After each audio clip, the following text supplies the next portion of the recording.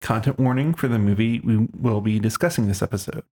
The movie we are reviewing contains depictions of racism and racial slurs, police brutality, suicide, violent assault against women, and sexual assault against women. If you are sensitive to this kind of content, you may want to skip watching this movie and or listening to this episode.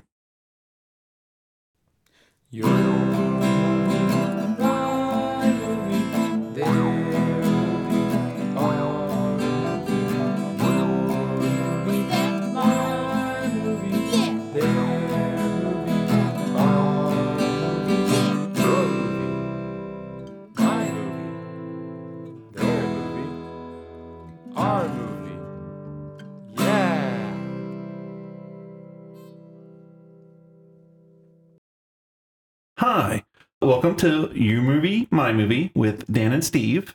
I'm Dan. And I'm Steve. This is a podcast where one of us picks a movie to watch and discuss it. In this episode, we're talking about one of my picks, the 1995 movie Strange Days, starring Ralph Fiennes, Angela Bassett, Juliette Lewis, Tom Sizemore, Vincent D'Onofrio, and William Fichtner. It was written by James Cameron and Jay Cox, and was directed by Catherine Bigelow. We will be talking about spoilers, so if you want to watch the movie first, now's the time to do so. But before we talk about the movie, Dan, who would you recommend this movie for? All the sheeple who need to wake up.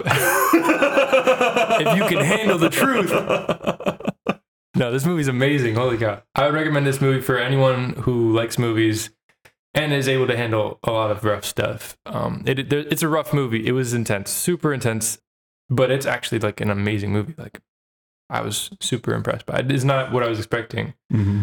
Yeah, it's awesome. So I would recommend it for, people who like movies. And also, if you want to watch what people were thinking about in the 90s, I mean, it's not like, we'll get into it more, but like, there's a lot of political statements in this movie that I think are super important and relevant.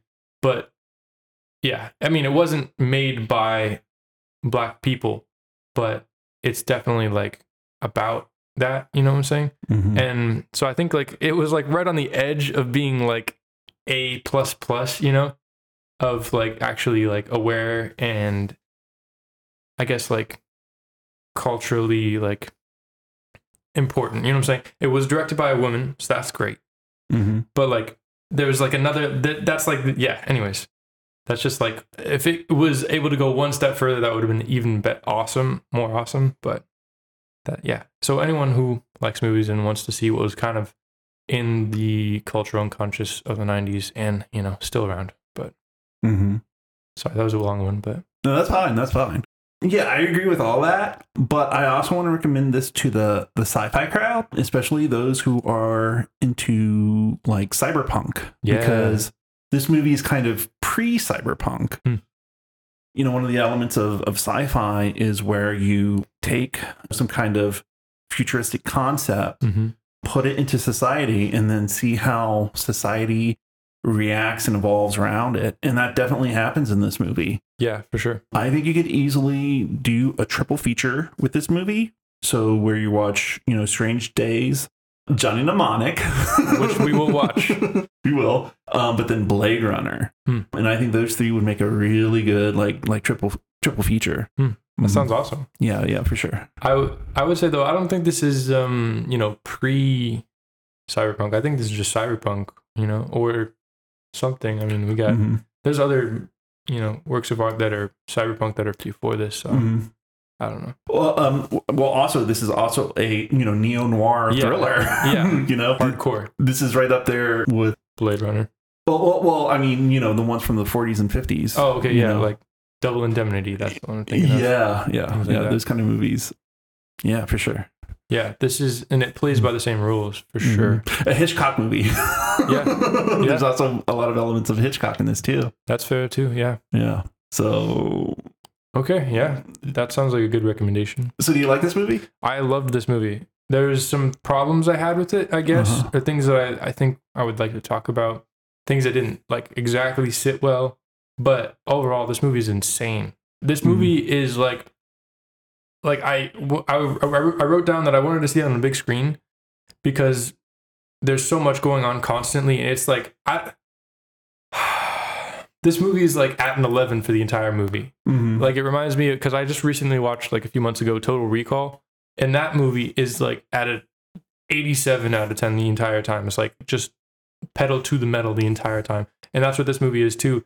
And also just like it's weird seeing movies this huge scale. Mm-hmm. And especially this movie, because I've never even heard about it until like 2 weeks ago. Yeah. I've never heard about this movie, and it's like got a huge. I don't know how big of a budget it had. Oh no, it was 8 million, I think. Really? So that's not even that much for back then. Oh no, I'm sorry. Oh, okay, yeah, no. 8 million was the box office. Oh, that's why I haven't heard about this movie. The budget was 42 million. I was gonna say, yeah, this looked expensive to make. Yeah. 8 million box office. Dang. Yeah. That's rough. No one ever heard of it. Filmed in 1995, Los Angeles. This movie was too ahead of its time, honestly. Yeah, over 77 days. So, Wow. yeah. It's a long shoot. I guess not that long. I don't know. Well, I mean, I'm sure like, all the cost of it was, because it was shot on location in LA. I'm sure that's what all the cost was because like there was no like big budget things. There were some like big locations like the New Year's Eve party at the end. Yeah, the New Year's Eve party was huge. And I mean, there were set pieces there, explosions and Well, a lot of. Yeah, the whole movie is a set The whole movie is a set piece because before we get into anything else, let's quickly set up the movie because it's New Year's Eve, 1999 in Los Angeles. Yeah. And LA is a fucking war zone. Yes. Because like not only are there police, there's also SWAT, and not only is there SWAT, but there's also fucking tanks in the street. Yeah, what is that called? Like the National Guard or whatever? Yeah. Probably. Yeah. Mm-hmm. Or just police with their fucking tanks. Or just yes. And that's constant in this movie. Is like there's always like everything is on fire in this movie. There's like burning cars in the streets constantly. People always running by the camera, fighting. Just cops just beating people up left and right, and it's just madness. This movie's insane and like it's also long. It's a long movie. Yeah. This movie is 2 hours and 35 minutes, which is kind of amazing, but it's also kind of necessary, I think, because we don't get to the plot of the movie until after an hour. Yeah. This movie spends an hour just setting up the entire world and all the characters and like the rules of the universe as well. I don't think I would have noticed how long of a movie it was before if I hadn't looked it up beforehand. Yeah. Because it didn't feel that long. Like it was well paced completely. Absolutely. It was, I mean, there's so much jam packed into this movie. Like I said, it's at 11 the entire movie. Yeah. There's no like slowing down. Yeah. So it's long, but it's not like I'm saying it's boring at all. Yeah, it's kind of like Star Wars A New Hope in a way, because like the hero of that movie is Luke Skywalker, and we don't meet him until about an hour into the movie because George Lucas has to set up everything with the world first, has to do all of that world building, and then the plot carries on. And that's what this movie does. It really gets you into the world of LA in the then future of 1999. And I think it does a really great job. Yes, I think it does a fantastic job. Who's our main character's name again? Lenny Nero. Lenny Nero, yes. Played by Ray Fiennes. Fantastic. Yeah. So we start out with Lenny Nero. Yeah. Let's not talk about the plot too much. Let's just talk about like the main themes or main things that we want to talk about. Okay, I was just gonna like run through the plot really quick. Okay. So Lenny is a salesman of like these basically VR videotapes. He's a black market salesman, ex-cop, and he's got this ex-girlfriend, Faith, that he's obsessed with, and she wants to make it in the music industry. She's dating a huge player in the record business. And one of Lenny's associates who would make tapes for him showed up. That's Tex. Oh, I'm talking about Iris. Iris would make tapes. Yeah. Okay. Yeah. So Iris, she would make tapes for him she shows up and wants this help, basically. Mhm. I think it actually starts with her, doesn't it? The movie? Yeah. Yeah. Well, no. The opening image is of Lenny's eye. Oh. And then we see the first person point of view of like a group of men robbing a Chinese restaurant. Yes. And so in his first person point of view, a lot like one of my favorite movies, Hardcore Henry. And so they go through all this and then they're at the place, but then the police come by. And so the criminals have to, run up to the roof to try to escape. And one guy jumps across, from one roof to the other. But the guy, that we see, he doesn't want to, but the police are right behind him. So he jumps across to the other roof. He doesn't land, but he holds on. And then the other criminal tries to pull him up, but the police shoot him and drops the guy. And then the guy falls in. And then that's when we meet Lenny Nero. And he's like, God damn it, man, I don't deal with snuff tapes. And the guy trying to sell it to him. Oh, that's his. Yeah, So, Tick. Tick is that guy's name. Yeah. Tick. I love Tick because his name is Richard Edson, and he's been in like everything. But he's like one of my like. So I'm obsessed basically with the point in time of film of New York in like the 80s, because that's when Jim Jarmusch got his start. That's when freaking Spike Lee got his start, and a bunch of my favorite directors got their start. And that's when like, punk music is exploding, and it's just like one of my favorite moments in time in the US in the past. It's just a thing I'm obsessed with. Like a lot of my favorite art came out of that period in time. And basically he's an actor in one of my favorite movies of all time, Stranger Than Paradise, Jim Jarmusch's second feature-length film. Yeah, he's also in Ferris Bueller's Day Off. He's the guy who drives the car. He's in Do the Right Thing. He's in like everything. I just love him because he's like a bit character who's amazing at what he does, but he's like completely non-memorable. Or like no one knows his name. You know what I'm saying? Yeah. Anyways, I just love such a great support actor. Yes, so good. And in Stranger Than Paradise, he's like there's only like 3 or 4 actors in that movie. He's one of the 3. And he's so good in that movie. He's so funny. Oh my gosh. I'm going to make you watch that. That's one of the movies we're going to watch. Okay, yeah, anytime. Anyways. Yeah. Okay, we're going to talk about the themes of this movie, right? Yeah, so it's not VR, because it's not virtual reality. Yes. What it is, it's a rig, and when a person wears it, they can, the tape records their point of view. Yeah. What they see. And then it records through a tape, and then you can... But also what they feel, hear, and sense, I'm assuming, because it's recording their brain. Yeah. I don't know if that's for sure. Maybe. If that's also the case, then this movie is even more fucked up. That's what I got from it. I mean, it's definitely their optical... Yeah. We definitely see and hear what they see and hear. But if it feels... that it makes what happens even more fucked up. Yeah. So... Yeah. Anyways. Yeah. And how does it work? It's quantum.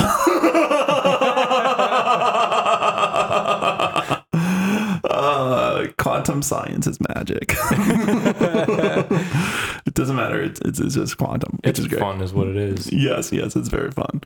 And so that's the piece of technology that has been introduced into this universe, and it's been made illegal. And so Lenny Nero, he's this cop who was on the Vice Squad, who then got kicked out of it because of the commissioner that's we see later in the film. And so I think that's really great setup for him, because basically this movie is it's a mystery. It's a noir mystery. And so, he's not a cop. He's a former cop. Now he's a criminal. So he's like on both sides of the law. But that's also an interesting theme where cops on the right or wrong side of the law. So, yeah. Yeah. There's a lot of interesting themes in this movie. This movie's jam-packed full with like everything. Well, I mean, like the first thing that I noticed about, because we already talked about LA being a war zone, and I just kind of want to provide some historical context, because like I was around for that, and the reason why is because what was going on, like the main thing that was going on, was the Rodney King verdict happened, where the beating of Rodney King got caught on tape by LA police officers, and then those police officers were tried and found not guilty. And then the city of Los Angeles rioted because of that verdict. And that happened, the LA riots happened in 1992. So just 3 years before this movie was put out. This is insane. This is insane. This movie is insane. Like, this movie was like on the pulse, because literally there's a political figure in this movie named Jericho One. Yeah, Jericho One, who's like, you know, a political rapper who is very critical of the police and of what's going on in the society. And basically, this is a war zone. Things need to change. There should be a revolution, basically. Yeah. And guess what? He gets assassinated, basically. Well, actually not assassinated. He gets executed. Murdered. Yeah. Executed. But it's at a traffic stop. Yeah. I don't know. It's just like... And it was caught on tape by the prostitute Iris. And so, hold on. Let's just talk about all this for a minute. Yeah. Now, you know, I'm not into hip hop. I'm not into rap. But I'm pretty sure, like, what Jericho One is like a stand-in for was, you know, NWA with, I believe, Ice Cube and Ice-T. Those other political rappers at the time who were talking about F the police. Yeah. Fuck the police. Singing about, you know, or rapping about, you know, police brutality and what they were seeing on the streets of LA at that time. Yeah. So yeah, and then when they get pulled over at, you know, in a traffic stop, police recognize them and they say, "Oh, you know, you're the one who's organizing all of those gangbangers and political activists against us." You know, man, you know, I know that this was, you know, it's set in 1999. It refers to 1992, but it's relevant today because of the, you know, Black Lives Matter movement. I mean, yeah, I mean, people just police brutality still. It's just insane. Well, I mean, it's kind of interesting because the Black Lives Matter movement, it's been one of the reasons why it's been happening is because we have smartphones and cameras on our smartphones, and we record evidence of police brutality. So at that time, it was thought, you know, that was an LA problem. Yeah. But with Black Lives Matter, it's shown that it's an all across the country problem. Yeah. And so, yeah, this movie kind of, you know, shows how video that's ubiquitous, where everybody can see, and then how powerful that is. Yeah, how it can capture police corruption. Yeah, how it is powerful in the hands of the people. And how it's like used as a defense against when police abuse their power. Yeah, it's accountability. Yeah, exactly. It's being able to tell the truth. I mean, and there's always editing and you know, bullshit like that, but like it's being able to tell the truth in a way. And that's kind of what this movie is about too, in that, because Iris captures the murder of Jericho One through her visual optical nerves or whatever. Yeah. The device is called the Squid. The Squid. Yeah. So the Squid is capturing what she sees and hears, and she sees everything. She sees them get pulled over. She sees them get pulled out of the car. Jericho One's like, "You're going to be on my next song." And, you know, the cop loses his temper, just boom, executes them both. And then the other girl with them, and Iris is running away, and they chase after her, shooting at her. It's crazy. Yeah, but yeah, that's like one of the main parts of this movie, and it's crazy. It's awesome. Yeah, and I don't feel like super like qualified to talk about all this, but I'm gonna try, I guess. And you know, I might not say everything right, but we're allowed to talk about it. Yeah, for sure. Yeah, so where do we even start? This movie's crazy. Well, so that's like one of the main themes of this movie is, well, like I said, you know, police brutality and all that other stuff, because so, you know, that's one of the main things. And then, you know, and also another main theme is the blurring of lines between cops and which side of the law they are or aren't on. Because, okay, before we go on, so what happens in the plot is Iris has this tape, and she's been trying to get it to Lenny, but he's busy with other things. Busy making money. Yeah, he's busy hustling. He's a hustler. Like, yeah. He's great. Always worried about, I love his suits. Like, Lenny is amazing. Lenny's a great character. I mean, he's an asshole, but he's a great character. Yeah. The costume designer, whoever's in charge of the wardrobe, she deserves an award. Oh my gosh. Everyone looks amazing in this movie constantly. Right? But it's like 90s chic. Oh my gosh, it's amazing. Angela Bassett? I know.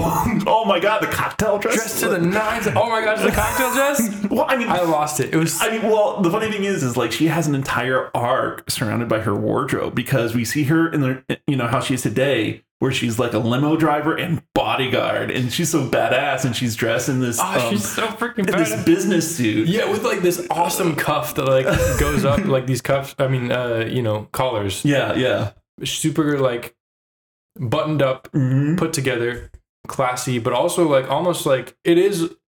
I mean, there's even the joke driving Mr. What's Fumitsu. No, she says what's his name, what's his freaking name, Ralph, I mean not Lenny. Yeah, driving Mr. Lenny or whatever, because she's driving around, the white guy in the passenger seat. But it's like, it is a chauffeur position. And that's like, I don't know. It's just cool how like we get to, she is in that, that's her job. Mm-hmm.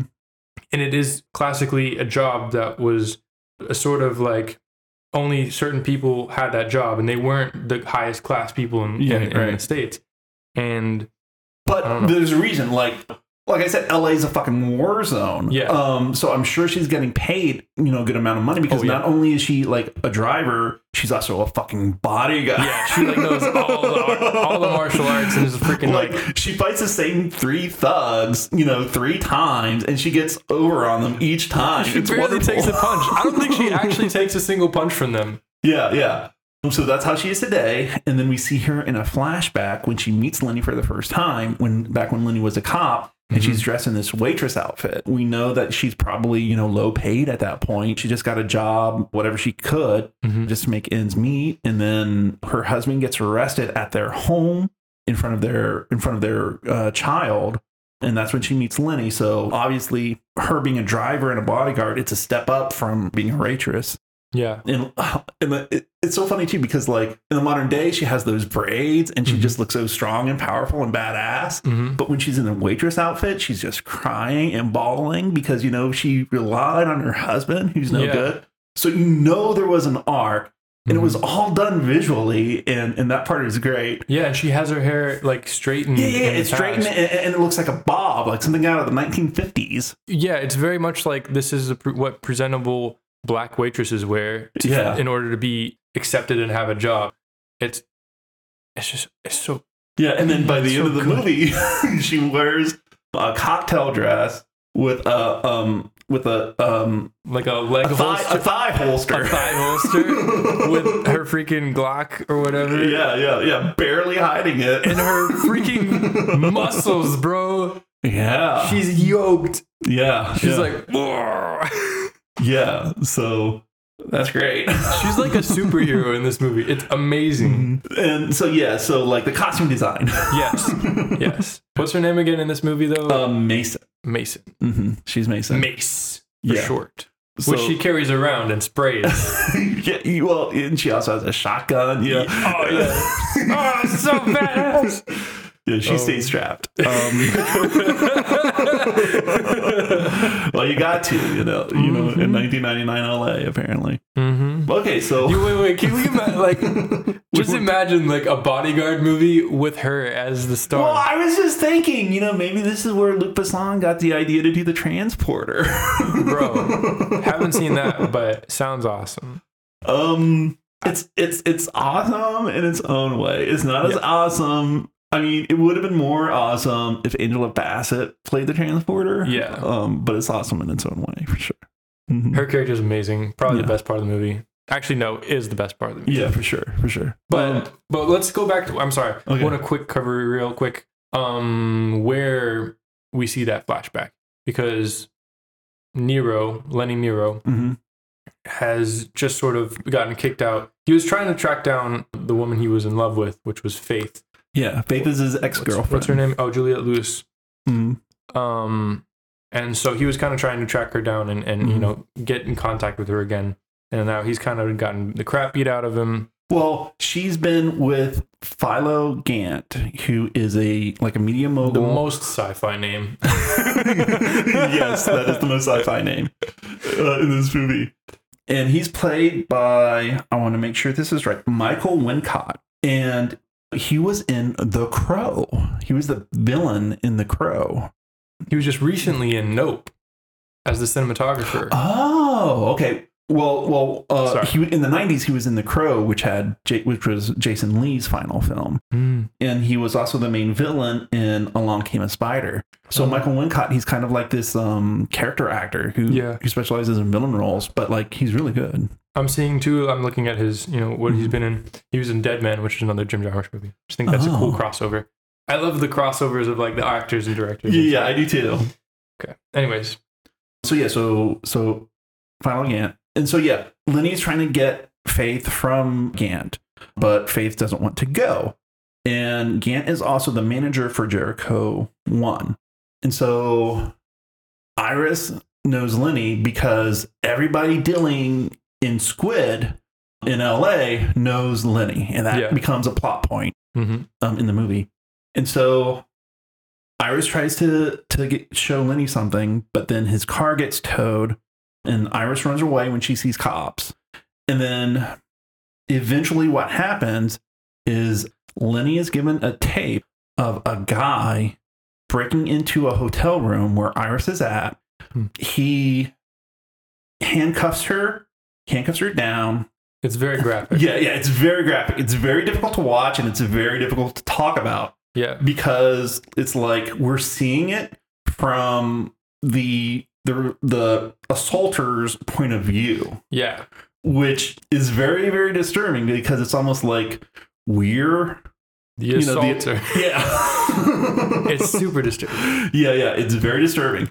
And so, you know, he's recording this, but then something that fucked up that really goes on is he puts the squid on her so that she sees him assaulting her as he assaults her. The most like fucked up thing. Yeah. And then as he assaults her, he also strangles her with her own shirt that, you know, he cut off. And it's a very disturbing scene. But like, to try to talk high ideals in cinema, it really puts the audience in the point of view of the bad guy. Yeah. Which I find interesting. I think it's super interesting. So this is one of my kind of like the things I wanted to talk about, which was like, this movie is like, it's very voyeuristic in a lot of ways. Yeah. There are a lot of boobs in this movie. Mm-hmm. There are a lot of like, I don't know. It just feels like questionable, some of the things. Yeah. Well, let's get into that because like earlier in the movie, we see Lenny reviewing a clip and we see it's a POV shot of a woman who's naked kissing. But then, you know, the person looks down and she has boobs. Yeah. So we're seeing a woman kiss another woman from the point of view of one of the women. So it's obvious that this technology is being used for sex, basically. Yeah. Which brings up a kind of interesting point. How fast new technology gets used for porn. Which is true. Yeah. Because when VHS cassettes were invented, who was the first adapters of that? The porn industry. Because it allowed people to watch porn in the safety of their own homes. Because before they would only be able to do it at a movie theater. Which is very awkward. Which sounds insane. But I mean, also at the time, if that was their only choice, that's what people are going to do. Yeah. But then VHS came out and then cable came out. And so, and because you bought cable and, you know, it wasn't broadcasted, that kind of cut into the VHS porn industry where you would just get Cinemax or HBO, and then late at night, you know, that's when they would show the naughty stuff. And then if you had a VHS, if you had a VCR, you could record it. And that way you'd be relatively safe. And then the internet came out in the mid 90s. And of course, porn adapted to it first. And, you know, I was watching Seinfeld the other day and they were talking about, yeah, here, buy a computer. You can watch porn. I was like, holy cow, this is what, like 19 something? Yeah. Mm-hmm. How would you like download a JPEG for like an hour or something? That happened. Trust me, that happened. You know, and on the phone line, and then, you know, your grandmother would call, and then it would interrupt the phone line, and then it'd start all over from the beginning.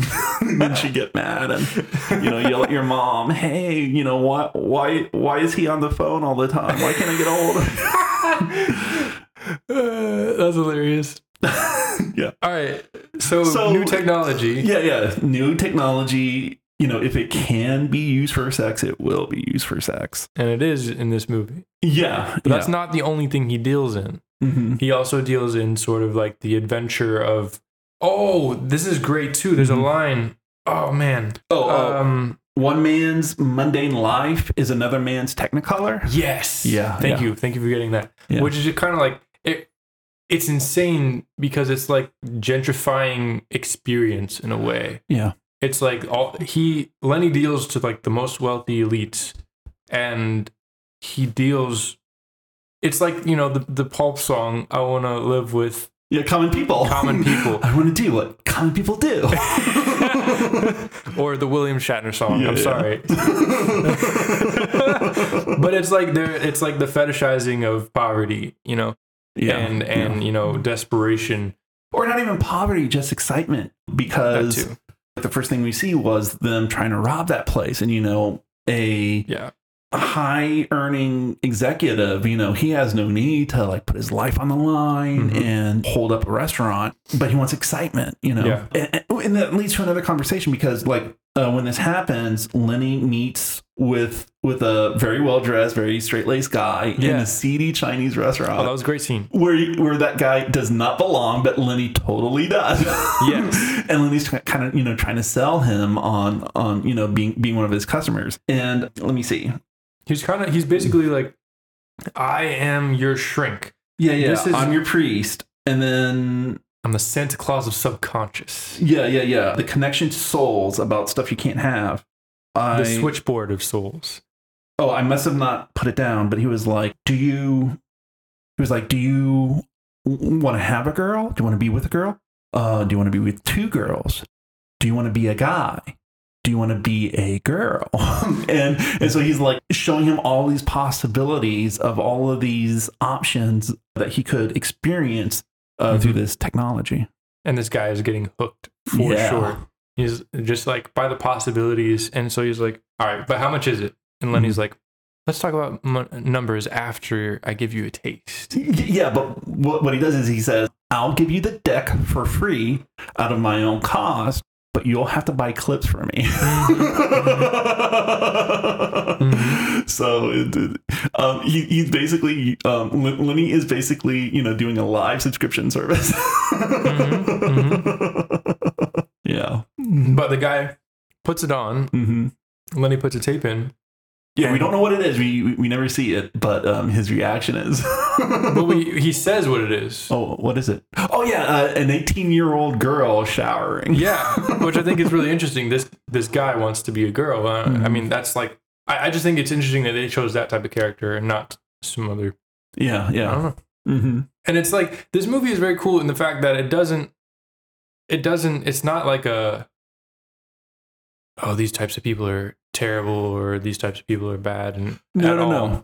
It doesn't make a judgment on them. It's just like, this is the world now, you know, and this is something that the world has to deal with. And they're dealing with it by trying to make it illegal, but obviously it doesn't work. So it's also a commentary on like the war on drugs. I mean, definitely there's a Jericho 1 says like, we take the drugs and the guns that came off your shelves, basically. Like, you know, Well, I think he means real drugs, not equating squid to drugs. No, definitely not. But like, I mean, this is what this movie is about. It directly says that, you know what I'm saying? So I'm just agreeing with you. Right. Yeah. Yeah, So, well, this movie, it also reminds me of Inception in a lot of ways, like especially in that regard. Huh. Yeah. I guess I didn't think about that. That's interesting. Because in Inception, you see that den where it's just rows of people. Oh, the old men, yeah. Well, just rows of people, sorry. Just rows of people like, asleep and all that. So like there's this underground economy and like shadow world dealing with just sort of the sleep technology in Inception. Yeah. It's the same thing here in this movie. Yeah. And it deals with a lot of the same things, having what you can't have. Now, in Inception, that's more about, fantasy and controlling everything. Whereas this movie is more about experiencing things through the eyes of somebody else. Yeah. So, and sort of what is socially downtrodden and unacceptable. Yeah. Because, I mean, that is what this movie takes place. The entire movie is in the underworld of the city. I mean, the whole city is an underworld, basically. Yeah. But I don't know. Let's get back into I just think, again, we're not done talking about the voyeurism because it's very strange. Yeah. Well, that brings me to the cinematography of the movie because it feels like it's mostly handheld. It's mostly handheld shots. And like a lot of shots are eye level and like over the shoulder. It switches over the shoulder a lot. So the cinematography style is very POV in a way too, you know? That's what I noticed. Yeah. It's just still strange because I don't know.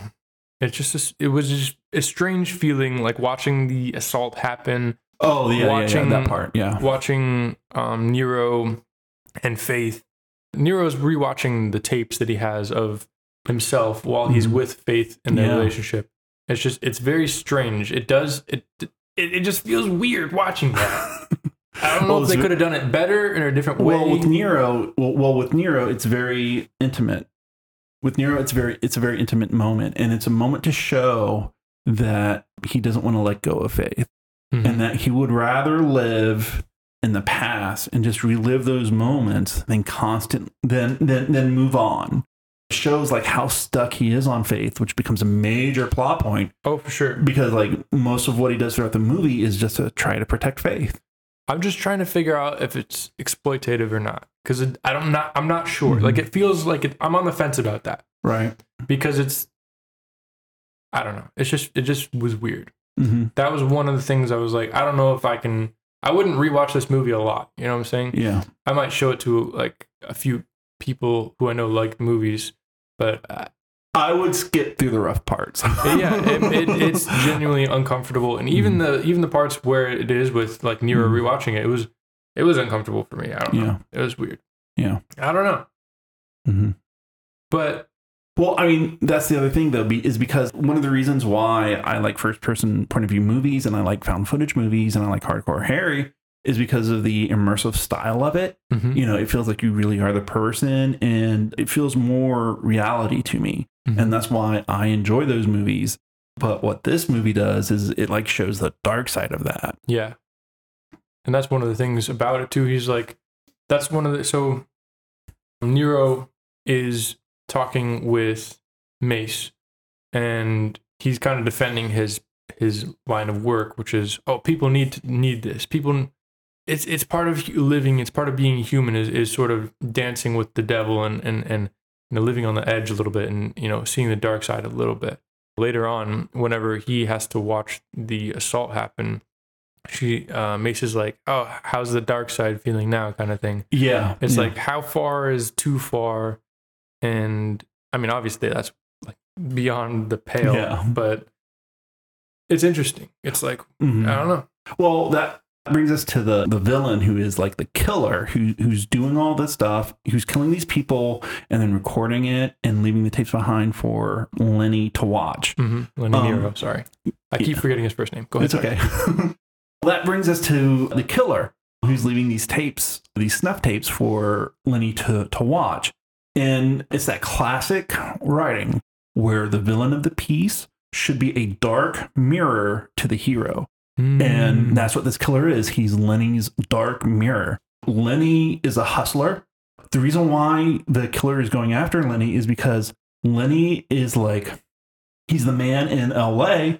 And whenever illegal squid stuff comes up, eventually it's going to show up on his doorstep. Mm-hmm. You know, Mason says that. She says that outright. And that's the reason why he gets involved in this case. Mm-hmm. And because of that, that's one of the reasons why the killer goes after him. But the thing is like, yeah, the killer is a lot like Lenny, where he's recording these things, but he's showing the dark side of it. The dark side of what can happen when you go too far with it. Yeah. And, you know, this idea of the villain being a dark mirror to the hero, it's a pretty classic piece of writing. You know, it's done mostly in like Marvel movies, because in Captain America, you have the Red Skull, where the Red Skull, he was transformed by the same formula that Captain America was. All that's different was who they were inside. Yeah. The formula takes who you are and magnifies it. Yeah, it's Batman and the Joker and everything. And then there's Ant-Man. His dark mirror was Yellow Jacket, who had basically the same technology that Ant-Man had, but it was just weaponized more. But Yellow Jacket was more insane, and Ant-Man was, more compassionate and so forth. So I just really wanted to bring up that idea of the dark mirror as the villain to the protagonist of the story, because this movie it really does that. Yeah, and I didn't think about it in that way as much, but it absolutely does. Yeah, I mean, especially, well, let's reveal who the killer is. Yes, the killer is Max, who he was partners with Lenny on the police force, and so let's talk about how they mirror each other. They were both cops. They're both former cops. They both kind of hustle now, where Lenny hustles the squid technology. Max basically is like a bodyguard for hire. He's a PI, yeah. Well, he's a bodyguard for hire. He's sort of a unsavory PI. Yeah, a fixer, probably. Yeah. And he also deals in squid technology because apparently he got shot in the head with a .22, and that caused some minor brain damage. And so now he has this long hair. I didn't know that's why. Where did you get that in the movie that he got shot in the back of the head? Oh, at the very beginning, he was like, "I got a .22 in the brain pan." When he and Lenny are at the bar, right after Max comes up to him in the Chinese restaurant and interrupts his deal. His sale, yeah. They go to the bar and he's like, "Yeah, man, I got shot in the .22. I got shot in the brain pan with the .22, and then I got a pension from the LAPD, and that was it for me." Wow. Yeah, and that's why in the very end. That's why in those clips it looks blue. It's because he was colorblind, and that showed up. That's crazy. Yeah. Okay. Wow. Oh, right. The killer is Max. Yeah. The killer is Max, and they're a dark mirror. They were both cops. They're both on the outs with the police. And they're both in love with Faith. Yes. And that's how I knew. I knew pretty much right away that Max was going to be the killer. Really? Yes, because it's such a noir movie. And that's a classic noir move is, it's your best friend all along. It's a double cross. It has to be. Are you surprised that they didn't say, don't trust anybody? He literally says, you're just not being paranoid enough. That's true.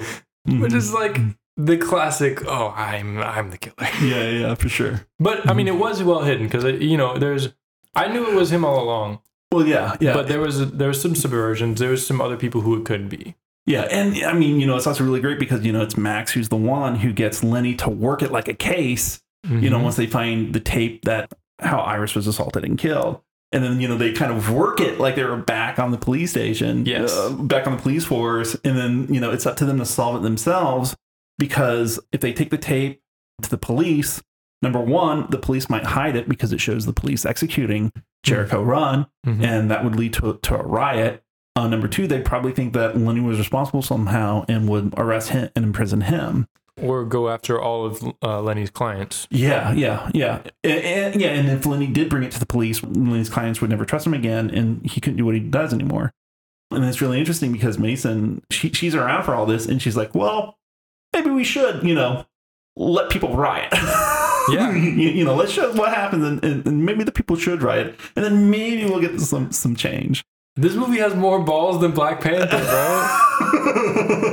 Oh my gosh. And okay, so I don't know Angela Bassett's filmography that well, but I was watching the new Black Panther, the second one. Yeah. And that was kind of like my like realizing who she is as an actor. And I don't know, it was just funny because like, yeah, this movie is like, yes, we should riot. Let's overthrow everything. Yeah. And it's like that's what Black Panther wanted to be, but it wasn't allowed to be. Well, I mean, that's a flash forward to the BLM movement nowadays. You know what I mean? Like it's the obvious evolution of that. You know, like what she says back in 1995, it happened. You know, in the 2010s. But like. I love it because this movie doesn't pull those punches. No, it does not. And whereas like today, you know, like with Black Panther, they had to pull the punches for some reason. I mean, money because Disney, and the government probably, And it was crazy because this movie was a Fox movie. This movie is a 20th Century Fox movie. Well, 1995. Yeah, but that's what I'm saying. Looking back now, it's insane that this is a Fox movie. You know what I'm saying? Well, I mean, if back then, what she's saying, it sounds very radical. But, like after the Black Lives Movement, it's like, yeah, man, fucking tear everything down. Yeah. Systemic problems are systemic. Let's do a new system. Yeah. Yeah. But we have not. Okay, so what other themes do you want to talk about? Let's see. Are there any others? The writing of this movie, the writing as far as the dialogue is okay. Well, the writing is just A+ through and through. Everything is well done. It all ties back in. Structurally, it's amazing. Yeah. We were just talking about the foil of Max, but also the poeticism of the lines. It's a little over the top sometimes. Yeah. But it's lovely. Like all those, like the I'm your shrink, I'm the Santa Claus of the subconscious. There's a lot of like those like super over the top lines, but it's they fit lovely. His character. They fit his character. They fit his character, and also it's a noir movie. And if you watch like old noir movies, it's like that is the way they talk sometimes, and that it's been parodied so much. But like that is how it is. It's just I love your eyes, Lenny. I love the way they see. But I mean that's like Faye said that to Lenny. But I just love that. But it is over the top sometimes. It's like I kind of roll my eyes sometimes, but also I love that it's there, and I don't want to change that at all. I would never change it, but I love that. Well, I mean, I love the names. I love the names of these characters. I mean, Lenny, Nero, Philo, Gant, Jericho 1, and his partner, his musical partner, Replay, and then you got Mason, the bodyguard, Faith. He's lost Faith. Yes, in the end, Max says you've lost faith, to coin a new term. Okay, so the best name in the movie, is Tex. Okay, and Tex is the, I believe he's the guy with no legs. Okay. Who works at the club, and the killer dropped off that envelope to Tex, and then Tex gave it to Lenny. Because Tex is. Sorry, can I? Yeah, he's wheelchair bound. He Well, yeah, but he's also an editor. Oh, is that who he is? I think he's like an editor of the Squids. Well, Tick. There's Tex and there's Tick. Because Tick is the copier. He's the one. Yeah, and then there's Tex. I think Tex is the editor because he's replaying all these noir movies also on the screens, and he's like chopping them up. And I think he's looking at I think he might even be looking at a squid on one of the screens. Okay. But I think he has something to do with the Squids more than just the client. Okay. And what's really cool about it is that's when we get Lenny's Save the Cat moment. Because, because Tex has no legs, below the knee. Yeah. So he's wheelchair bound. And so Lenny's like, here, I got something for you. And so he gives him a tape, and then Tex plays the tape. And then it's a POV of a man looking down at his own feet as he runs down the beach. And, that's his Save the Cat moment. That's a moment where he shows, he has humanity, that he's not such a bad guy. And it really is a very sweet moment, for sure. But why that's great is because the guy's name, his full name is Tex Arcana. So it's like, not only do you get like Tex Arcana, but it's like Arcana, like Arcana from like, magic and stuff. Yeah. Oh. Yeah. That's awesome. So Just the names are great. Yeah, the names are fantastic. And I think another interesting part about this is the religious imagery. Mm-hmm. And we have Faith, and whenever Lenny and Faith they're flashbacking to like the POV squid stuff, there's like a cross on the wall. There's a lot of like religious wording. He's like, what does Max say to him before he dies? Is like, he got the gun to his face, and he's like, Jesus, and he's like, that's the number 2 thing that people say before they die. The number 1 is shit. And I don't know, it's just very interesting. Sort of and also I haven't even started to talk. There's so much to talk about this big movie. I know. The soundtrack. Is like my favorite period of music. It has Skunk Anansi, who is, I believe she's Jamaican. Okay. But all of her music, especially her first or biggest albums, are about basically they're the most political music you can get. It's like, the big song in this for them is they're selling Jesus again, which is about like they're selling Jesus again. They're selling love to you to get your money, your votes, and I forget what else. But like that is like what this movie is about too. And I don't know. I just love that so much. And also they have PJ Harvey song that what's her face? Juliette Lewis does a cover of a PJ Harvey song, which is like it's a very feminist soundtrack and radical soundtrack. I love it so much. I don't know, but that's like another thing is like these sort of mind controlling of people and the bargaining with religion and patriotism, and it's just very interesting. I don't know. There's a lot of imagery and symbolism in this movie that are awesome. We have, the New Year's Eve fireworks. We have a transition from the gunshots to fireworks, and it's just like, and I don't know, it's just awesome. I love that he's eating one of the popsicles. That's the red, white, and blue popsicle. Yeah. as who is it? The dictator gets a Nobel Peace Prize, right? So there's a news report, and it's Kelly Hu. I'm pretty sure it's Kelly Hu. Kelly Hu plays a news anchor on Fox News in LA, and so she's like, first she's like, every big party needs insurance, and the LA and the city's insurance is going to be the Los Angeles PD, and how they're going to ensure the safety through the New Year's party and all that's going on. And then she's like, astrologers come up with amazing predictions for the next century. And one is that Muammar Gaddafi wins the Nobel Peace Prize. Which cracked me up. Freaking hilarious. Yeah. But the fact that she says that the LAPD is the insurance company is really interesting. Like, what are they insuring? Well, peace. Well, I mean, quote unquote peace, Yeah. But they're going to do it by, we see clips of it like all throughout the movie of, police in riot gear, running people down on the streets and, smacking them with a nightstick and, hauling them away. Like the streets are filled with tanks, surrounded by policemen. It looks straight out of like what happened during BLM, although, I don't know if they used tanks or not during, the BLM protests. It looks straight out of it. It's insane. We also have, I don't know, there's just a lot of stuff with that. There's Max even tries to plant an idea of, an elite hit force of cops who are trying to basically cover up their own brutality. Yeah. That's an allusion to the Rampart scandal where, let me see. Because like there was a Rampart division that kind of focused on street crime and gang crime.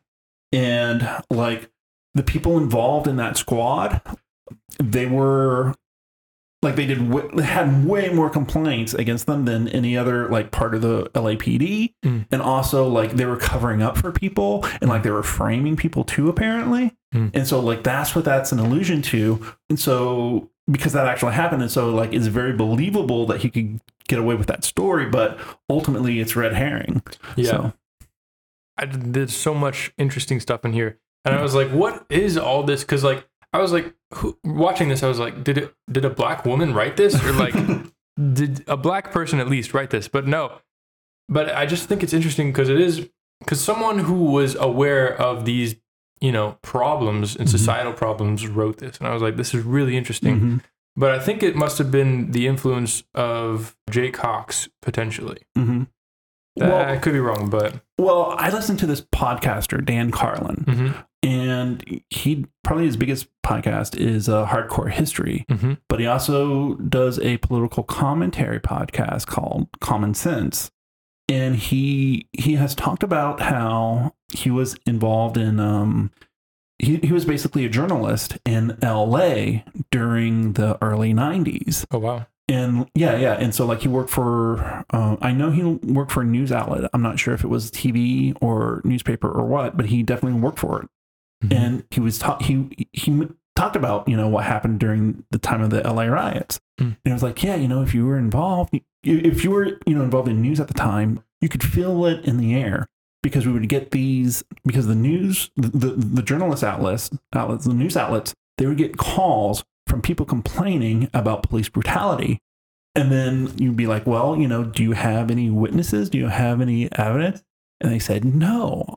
And so, well, we can't go with the story because we don't have anything to back it up with. And so he said that he got calls after calls after calls like this.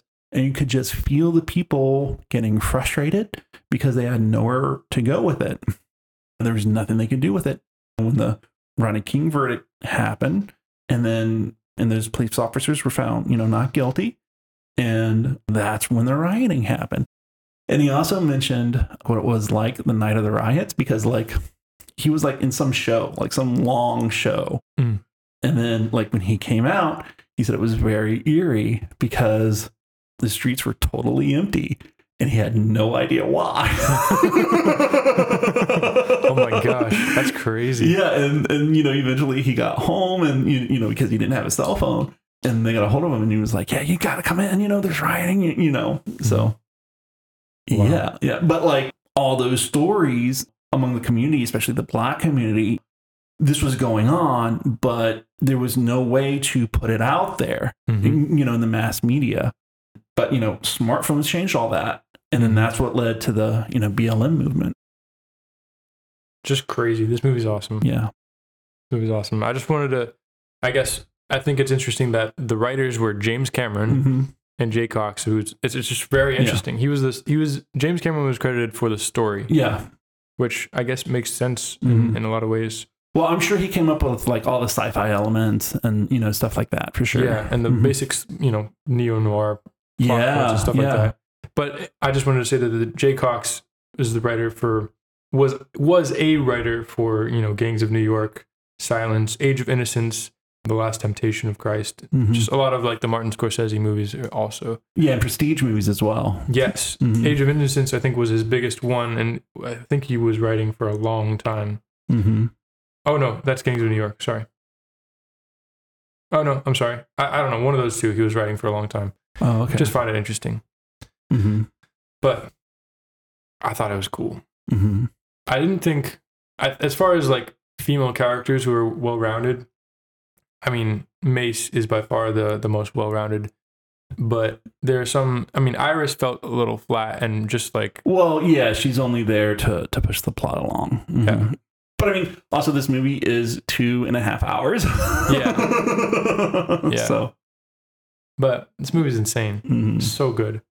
So well, we haven't talked about William Fichtner and Vincent D'Onofrio as the two cops who are trying to gun everybody down. They're insane too. Their little love affair. Yeah. You're not wrong. I'm not wrong. You're not wrong. I'm not wrong. Yeah, they go around, you know, trying to gun everybody down. Protect each other. Yeah. I think the best scene with them is when they chase after. So Lenny and Mason go to the impoundment lot to get the tape that Iris left from Lenny's car, and Vincent D'Onofrio and William Fichtner as the two cops who executed Jericho 1, they track them down there and they confront them. That leads to a chase. And so that's awesome. Mason and Lenny get in their car, and then the cops get in their car, and there's a car chase. It's Mason's souped up car too. Yeah. And then Mason drives down that pier, barely stops, but the car's been damaged, so she can't get out. So what the cops do is Vincent D'Onofrio, he grabs a jug of gasoline, pours it all over the car, and sets it on fucking fire with them inside. Yes, so cool. And like, well, we can't just sit here. The gas tank's going to blow with us inside it. What are we going to do? And then she does, out of the frying pan and into the, sea, water, ocean. So, she drives off the pier, and Lenny's like, are you crazy? And she's like, well, at least we're not on fire anymore. And then she freaking goes into the back seat, freaking pulls out the back seat and gets into the trunk and pulls out a gigantic stainless steel pump shotgun. Yeah. Blows the trunk out. It's like, hold your breath, and they swim up and they get out unscratched. Yeah. Onto the next mission. It's so freaking cool. And so then the next time we see the two cops, they're at the New Year's Eve street party, and then they see Mason, and so like they're trying to track her down through the crowd, and they go after her. They try to beat her, I think, but then she beats Vincent D'Onofrio, and then she grabs a taser and tases William Fichtner, and she like. Well, wait. Before that, they are opening fire. Oh yeah, they're shooting right into the crowd trying to get to her. They are desperate to stop her. 5 people get shot in the chest and back, and they don't give a shit. No, at all. So I just thought that was like a horrific scene to me too. But I mean, totally believable nowadays. I mean, yeah. You hear stories of them. They shot a victim. They shot. There was a teenage girl who was kidnapped. She tried to run towards the cops, and the cop shot her. Freaking so insane. Yeah. Yeah, it's totally believable. That was a horrific scene to me, though. That was just like watching it was really rough to watch all those people just dying. Mm-hmm. And I think that's when it transitioned to the fireworks. Oh, okay, yeah. But anyways. So yeah, she takes them down. Yeah. She handcuffs them to the stage. Well, they handcuff them together and then to the stage. Yeah. She holds a gun on them, and then the SWAT comes by, and they have their guns on her, and she's like, get down. She's like, wait, let me tell you what's going on. And so she puts the gun down, she gets down, and then they try to cuff her, and then they just beat on her with nightsticks while they free the police officers, the corrupt cops. Mm-hmm. And then, so she's getting the crap beat out of her. Mm-hmm. With all these cops with nightsticks and SWAT gear and riot gear. And there's like a little kid, or not a little kid, he's like a teenager. Oh, yeah, that's right. With a freaking bandana. And he's like, stop beating her up. And he like, jumps on the back, and then the riots start. Yeah. They take them out. And this part was a little unbelievable. But where the police commissioner comes in on her side. Yeah. Police commissioner comes in, is like, I saw the tapes. You guys are getting arrested for murder. Yeah. And then what happens is they arrest. Oh, wait. Hold on a second. I gotta say, he shows up with the tape, and he's like, you two are arrested for murder. Get this woman some medical attention. Then just walks away. Leaves her on the ground, bleeding from her head. He's like, get this woman medical attention. I'll be right back. Hey, he's not a professional medic. I know, but he doesn't even like help her up or look at her at all, practically. Anyways. Yeah. And so, they arrest Vincent. They cuff Vincent D'Onofrio to William Fichtner. Mm-hmm. And then as they lead them away, William Fichtner grabs a gun out of, one of the officers arresting him. And he like waves it around. He's like, threatening everybody, and then all the cops turn and like, put it down. And then he puts the barrel in his mouth, blows his brains, and his brains land all over Vincent D'Onofrio. Yeah, it's so dramatic. It's crazy. But very, very symbolic. I mean... What do you mean? Well, I mean, he has his partner's blood on his face. Yeah, you know? Absolutely. Yeah. And then literally, it's like this movie is a freaking 11 at the entire time. Then who was the other guy? Vincent D'Onofrio, right? Yeah. He's the one still alive. Yeah, he's freaking dragging the other guy. He grabs the gun. Who's like got a gaping hole in his head. He's just dragging him along by the handcuff, and he's like waving the gun around. And the police are pointing their guns at him, saying, "Put it down, put it down." And Lenny goes, "Shoot him! Why don't you shoot him?" and Vincent D'Onofrio shoots, and Lenny covers up Mace, gets shot in the back or whatever, and then Vincent D'Onofrio says the slur and calls Mace the slur basically, and then just gets lit up. Yeah. It's wonderful. Mm-hmm. It's so it's just so nice to see them get what they deserve in the end. But I mean, like you said, gay. Yeah, they were definitely lovers. Overtones, very, very overtones of them being intimate. I mean, there's always like overtones of that of cop partners. Well, yeah. It's just hilarious to me. I don't know, but you definitely almost feel like they are so desperate to protect each other. Well, especially considering what the tape will do, because they don't want to get out. Mostly because it implicates them in this, but that's something. But also, it'll be they know that there's no getting out of it if this bomb falls. Yeah, if this bomb drops. So that's why they're so desperate to make sure that it doesn't, and that's why they just go on a fucking killing spree. And then Max uses that as cover for his own murders, because he does his own murders to protect Faith. Because after all this happened, Gant basically hired Max to kill Iris and Faith, but he fell in love with Faith. So what Max does is he kills Iris and then sets up Lenny to be framed for the death of Gant. And then Max essentially kills Gant. And so that's the plot of this movie, basically. But Gant is the record producer. Yeah. Who was the record producer of Jericho 1. Yeah, the reason why he wants Iris and Faith to be killed is because he hired Iris to follow Jericho 1 because he was getting paranoid. And so he wanted basically Iris to surveil Jericho 1 for him. And if that got out, all of his other acts would leave him.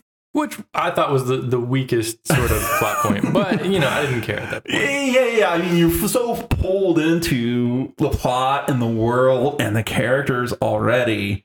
I mean, you're not going to argue with it. Yeah, no, not at all. I mean, everything's an excuse for everything else in this movie. But at least what James Cameron, as our screenwriter, is very good at is making sure those excuses are in there. Yeah. He does make sure that they are in there in his movies. Oh, it's great. It's it's just stellar. Everything about this movie is freaking awesome. But there's also, we didn't even talk about Philo Gant or whatever, and how his character is just insane. It's lovely. There's a part where, Lenny shows up to try and win Faith back, and he's like, and she's smoking, kind of like blowing smoke. And Philo reaches out and he's like, he feels the air between the two. And he's like, what do you guys have left? I don't feel a thing. It's just he has these brilliant moments. The writing for him is magical. Michael Wincott's a wonderful actor. I love him as an actor. I didn't know him very much, but I loved him in Nope. And that was yeah. Well, The Crow, and he's such a great villain in Along Came a Spider. Along Came a Spider, it's one of those airport books, airport thrillers. Yeah. Turned into a movie. And was it Tom Clancy, right? Or something? No. I think it's James Patterson. Oh, wow. Okay. The same thing. No. Very different. Very different. Really? Yes. Why? Absolutely. We'll get into that later. I want to go into it. No. We'll get into that later. Yeah, we can do a movie comparison of Hunt for Red October with Along Came a Spider if you want. But anyway. So yeah, Michael Wincott is wonderful. Okay, so let's start to wind down. What do you think of the ending? So the ending was a little conceited. It was a little conceited. We get Mace and what's his freaking name? Lenny. Gosh dang. Mason and Lenny are about to be taken away to be questioned for 6 hours, and she's like, "Do you think we'll get arrested?" And he's like, "Nah, we'll just be questioned for 6 hours." Well, just before all this happens, it's now New Year's. Yes, it's after midnight, and then we see all these people kissing. One of them being this SWAT officer on top of a tank, all dressed up in heavy, a military uniform, wielding an assault rifle, being held by this, a woman, kissing. Very blatant. This is also after freaking Lenny has risen from the dead. Oh yeah. He's been shot in the back and he just gets up. And stabbed in the back. Yeah. Well, I forgot about that because that was so funny so he's fighting Max. He fights Max, and then Max stabs him, and then they fight each other to the balcony, and then Lenny throws Max over the side. Max grabs his tie. Yes, the tie. And then, I'm going to bring you with me, Lenny. And so Lenny reaches back for the box cutter that Max stabbed him with. Into his back. Pulls it out and cuts off his own tie. It's so good. It's so good. And that's why the costuming in this movie is just so great. I mean, that says so much right there. And also, the reason, he's like, good thing I was colorblind. That's the only way I could stand your ties. Yeah. Oh my gosh. So good. Yeah. Okay, so... Wait, one more thing before. Okay. Tom Sizemore, freaking amazing. Freaking amazing. He plays the same thing in everything, but it's amazing. He was. Wait. This movie... Okay, this movie and Natural Born Killers needs to be a double feature. Okay. Because Tom Sizemore and, Juliette Binoche, they play the same characters in both. Okay. I don't know. It's really interesting. But they're both, and I love Tom Sizemore's character in Bringing Out the Dead, which I'm going to make you watch. Mm-hmm. Yeah. Tom Sizemore, he was also great in Black Hawk Down, so. Apparently he was in Heat, too. Yeah, he's great in Heat. Yeah, for sure. Anyways. Okay, but the ending. The very ending. Okay. Yes. We have confetti everywhere. Yeah. Billions and billions of tons of confetti. Because it's a not only a new century, it's a new millennium. Yes. And then, Y2K, that was very, very anticipated, in the 90s. And there's also this thing called Le Fin de Cécile. I have no idea what you're talking about. It's a French term. Yeah, Fin de Cécile. Let me see. I'm not going to do any better, but I got to try. Yeah, I don't know. Yeah. Fin de Cécile. Yeah, something like that. And it means the end of the century. And what it refers to is that sense of the end of one age and the beginning of a new age that happens with every turn of one century to another. But, Y2K was something special because not only was it the turn of one century to another, it was the turn of one millennium to another. So it was highly anticipated, and there was a lot of just energy about it at that time.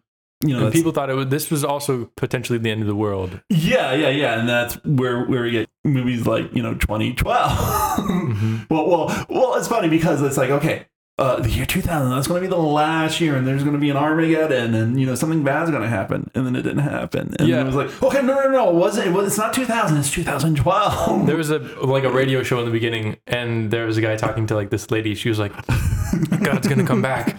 And he's like, "Oh, okay, so when's it supposed to happen?" And she's like, exactly on the New Year day. And he's like, "Yeah, at midnight." Mm-hmm. He's like, "Oh, is that midnight Los Angeles time? What time zone is God in?" Well, you know what movie that reminds me of? Halloween 3, Season of the Witch. Or what is it? One of the Superman movies where it's the same time of day everywhere around the world where they're showing things getting destroyed and stuff. It was a big plot point kind of thing. Okay. Doesn't matter. But yeah, we're gonna have to watch Halloween 3 yet. Anyways, the ending of this movie, confetti everywhere.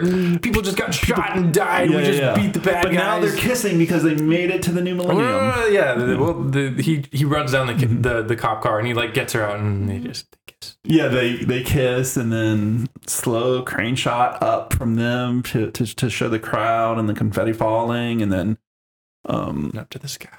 yeah. It's fantastic. Yeah. Well, I mean, I feel like with this movie, how can you end this movie? I mean, it's almost like you know, one of the things Mason says is like the difference between TV and real life is that like real life keeps on going. You know, she says something to that effect. Was it Mason? I mean, was that Mason or Faith? That was I think it was. I thought it was Mason. Oh, okay, probably so. And so it's like, well, you have this movie, you know, you have all these characters, you have this really interesting world. How can you end it?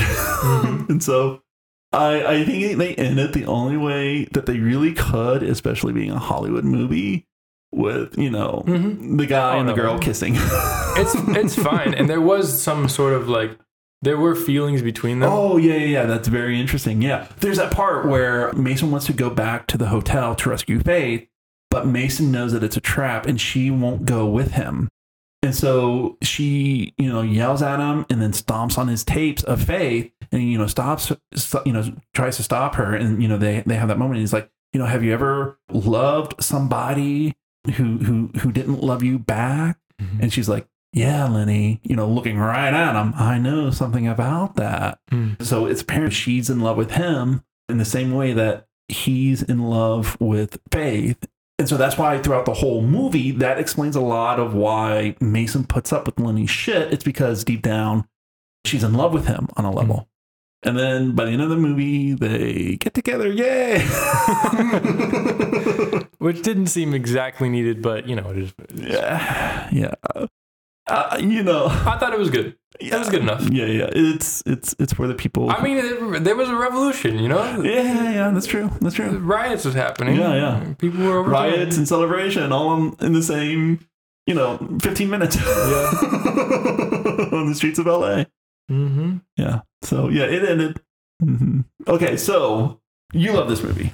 I love this movie. I don't know if I can watch it many times just because there's a lot of rough stuff in it. It's really emotionally draining to watch. Yeah.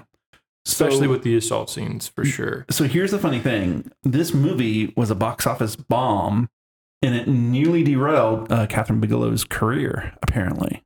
Well, because it's too woke, man. Well, it was because, apparently it was because of like the violence and, you know, because of that social activism stuff that was in there. And you know, also the assault scenes too, because, you know, it was, I guess critics were divisive about that. And it is a divisive thing. I'm on the fence about it, you know? Yeah, it is. It's so difficult to watch. Especially because, you know, like the reason why I like this movie is because on a lot of levels, it's like a genre movie. It is very much a genre movie. And it does a lot of interesting things that no other movie really has because, like I said, you know, it's pre-cyberpunk and, you know, it's neo-noir all at the same time. And then it's got that social activism aspect to it. But because of the graphic depictions, it is very difficult to watch. Yeah. So I'm still not sure if they, you know, did the best, but I think, I don't know. It is what it is. Yeah. It was weird. Yeah. It just reminds me, like, I don't know. Like, I remember reading reviews of, like, Monster, the movie Monster, which I think that was, in the 90s as well. Came out in the 90s. I think late 90s, yeah. Yeah, but again, like, that movie had assault scenes in it, but they were completely... It just didn't feel like this movie... The assault scenes were not devoid of sexuality. And I don't think... I don't know, you know, because it was weird because like the best assault scenes I think are devoid of sexuality. I think because it's not, you know, it's not really about sexuality. It's about the violence and the heinousness of it and the asserting power over another human being. But it didn't feel completely non-sexual, which I think was weird. Yeah, because this is, you know, like I said, it's essential. It's not an art movie. It's not a prestige movie. It's essentially a genre movie, and it's a genre mashup of pre-cyberpunk and neo-noir. So because of the genre of movie it is, the assault scenes really feel exploitative for sure. Yeah. Which was rough. Yeah, very rough. But overall, again, this movie has a lot of good things to say about people who are oppressed and who are downtrodden and Mm-hmm. whose voices aren't heard and Marginalized. Yeah, and it just there are a lot of good things in this movie, Mm-hmm. but I feel like that does detract a little bit in some ways for sure. Mm-hmm. Anyway, what were you saying? I'm sorry. Oh, I was just going to go over Catherine Bigelow's career real quick because Yeah. Well, the funniest thing is like she was married to James Cameron. Oh, for really? 2 years.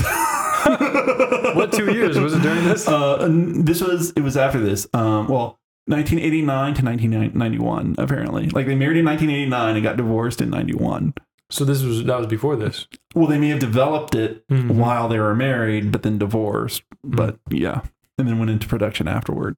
But okay, so let's take a quick look at some of the movies that Catherine Bigelow has directed. Near Dark. Mhm. Do you know that? Do you know that one? No. That's a great movie. It's a great vampire movie. It mixes the modern West with vampires. It's incredible, and it's got a lot of the cast from Aliens. Yeah, I saw this and added it to my watch list. I was like, this looks really cool. Okay, yeah. And then Point Break, Mm-hmm. which gave us, the Fast and the Furious. And then she did this movie, and it nearly derailed her career because the next one she did was K-19 The Widowmaker, which I saw in the theaters. And from what I remember my experience, I wasn't that impressed by it. But I guess, it was just to prove that she could be a director again and stay a director. But after that, she did The Hurt Locker, Zero Dark 30, which was an Academy Award winner, and then Detroit. So it looks like she also did. Okay, yeah. Yeah, and her early career was The Loveless, right? With it looks like really early Willem Dafoe. And Blue Steel with 90s Jamie Lee Curtis. Yeah. Interesting. Mm-hmm. Quite the varied career. And she won an Oscar for Hurt Locker, right? I'm not sure. Anyways, she did. I was watching this movie as like, the people who make movies are insane. Like, I want to make movies really badly, and it's a goal of mine to make a movie. Yeah, she did win Best Director for Hurt Locker, and Hurt Locker also won Best Picture and Best Original Screenplay, among others. So, yeah. So it's interesting because we love this movie, but it was so divisive, apparently, at the time. It was a bomb at the time. Yeah. I think it was way too ahead of its time. Yeah, that's. I agree. Yeah. And the thing is like this movie, it's a tough movie to find because I had to get it on DVD. Apparently there wasn't a Blu-ray release of it, and it's not available for streaming. Wow. Yeah. That's a shame. Mm-hmm. Yeah, so this is kind of a tough movie to get a hold of. Huh. Yeah. And I only know about this movie because, well, I've read TV tropes so much, but also I watched this on HBO, and I remember there was an HBO used to do this thing called HBO First Look, where we do behind the scenes of upcoming movies. So I saw that, and then I saw this on HBO when it came out. That's so cool. Yeah. It hasn't been out anywhere since. So that's crazy. I feel like people should watch it again. I don't know. I mean, there's that stuff that makes it really tough. Yeah. Especially it's tough to be excited about this movie because of that stuff. But I mean, yeah. But it is. I think it's an excellent movie. Okay, great. Through and through. And I think they handle a lot of stuff. They handle a lot of stuff really well, and some stuff not so well. Yeah. But I mean, but nothing terrible. Except maybe the ending. But you gotta. Yeah, I mean, no. Like as far as the quality of the movie, no, nothing terrible at all. No. Okay. Yeah.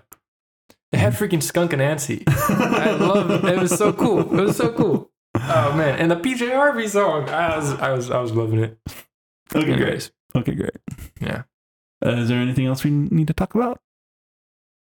I don't think so. Okay, well, I guess that's the end of this episode. And I should wish you guys a happy New Year. That's why we chose this movie. It was our New Year's movie, or at least my New Year's movie. Yes. I think I have a pick for next time. Well, I probably should have opened with that, but oh well. That's okay. Yeah. That was Strange Days, and this has been Your Movie, My Movie. I'm Steve. I'm Dan. So goodbye, y'all. Take care. Guys. Bye-bye.